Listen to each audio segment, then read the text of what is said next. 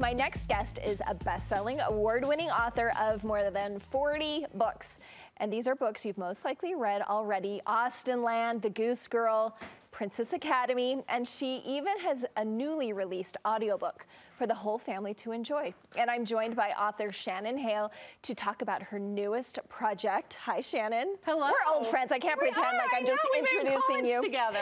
So you released your graphic novel, Best Friends, in 2019, and it was a New York Times bestseller, named a Best Book of 2019 by NPR and Chicago Public Library and School Library Journal. Wow. Okay, what are the messages of this book that has so many accolades? Well, Best Friends is actually a memoir of me growing up in Salt Lake City, Utah, at Wasatch Elementary.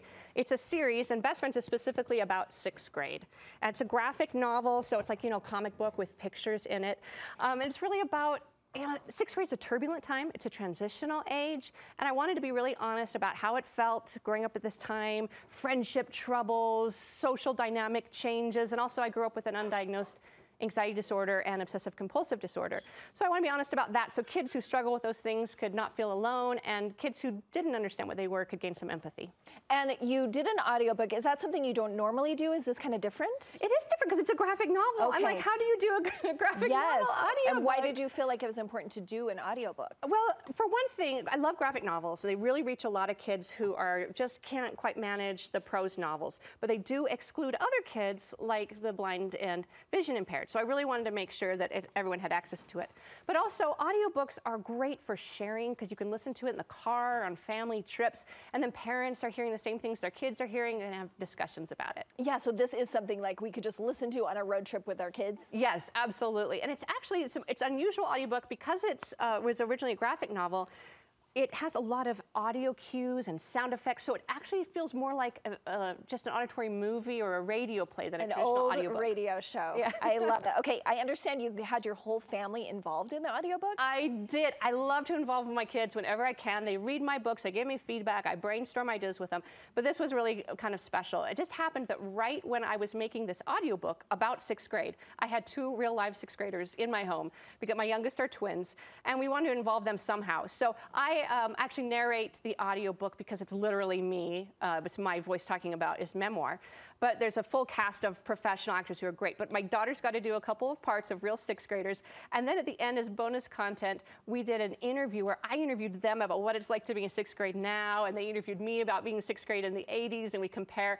I mean, we're really honest. It's hilarious. It was really a career high. Oh, I love that. I love when the authors read their own books anyway, because you're the one who wrote it, and you know where the inflection should be and everything. So that is awesome. Okay, so Best Friends, it's about navigating friendships in adolescence, and we wanted to get your thoughts on this topic just in general. Okay. So you're going to help our kids navigate through the different years. We're going to start with elementary school, which is where this book takes place. Yes, absolutely.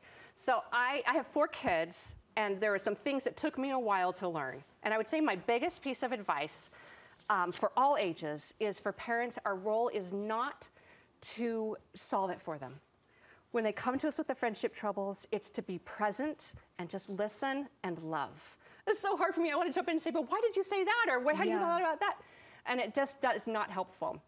So being that constant loving presence in the moment. After the high drama, after the big emotional moment is when there's opportunities for kind of teaching healthy relationships. Some of the best ways to do this in elementary school are to read books together and look at picture books and be like, what do you think this character is thinking? Or why do you think this character said that? And that's going to teach them to look at other people's points of view, and it's going to teach them about empathy, which is going to help them navigate friendships more easily. Great, easy, non-threatening way to discuss those things. Okay.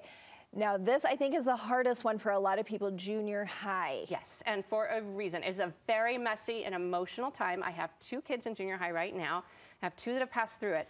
And I think the biggest thing to remember for myself at this age is every question my kid asks me, the underlying question is, will you love me no matter what? And the underlying question of that is, am I lovable no matter what? They don't realize that's what they're asking, but that's where they are. Their brains are changing so fast. Their bodies are changing. The social dynamics of school are insane. And they just need to know no matter what, they're loved. And they have that space to make mistakes. So again, that steady presence, listening to what's going on, not trying to fix everything is paramount. Do you love me with the zits? Do you love me with the braces? Do you... What if I said this mean thing to a kid at school and now they're mad at me? Okay, thank you, Shannon. Okay, and then the final one, high school. Yes, I've got a high school right now. And it's the same advice, but in high school, it's important to remember that our support is starting to go this way, right? When they're younger, we're with them all the time. They're getting more and more independence, and we need to respect that independence. Unsolicited advice sounds like criticism. Mm-hmm. And the thing I try to remind myself all the time is I want to have the kind of relationship with my kid that if they're somewhere at night and they're in a dangerous situation, they'll call me. Yeah. That they won't feel like I'm the judgmental person that's always trying to correct them. Even though I think I know what they should do in a situation, if I'm always telling them what to do, they're not going to think of me as the loving person that's going to have their back.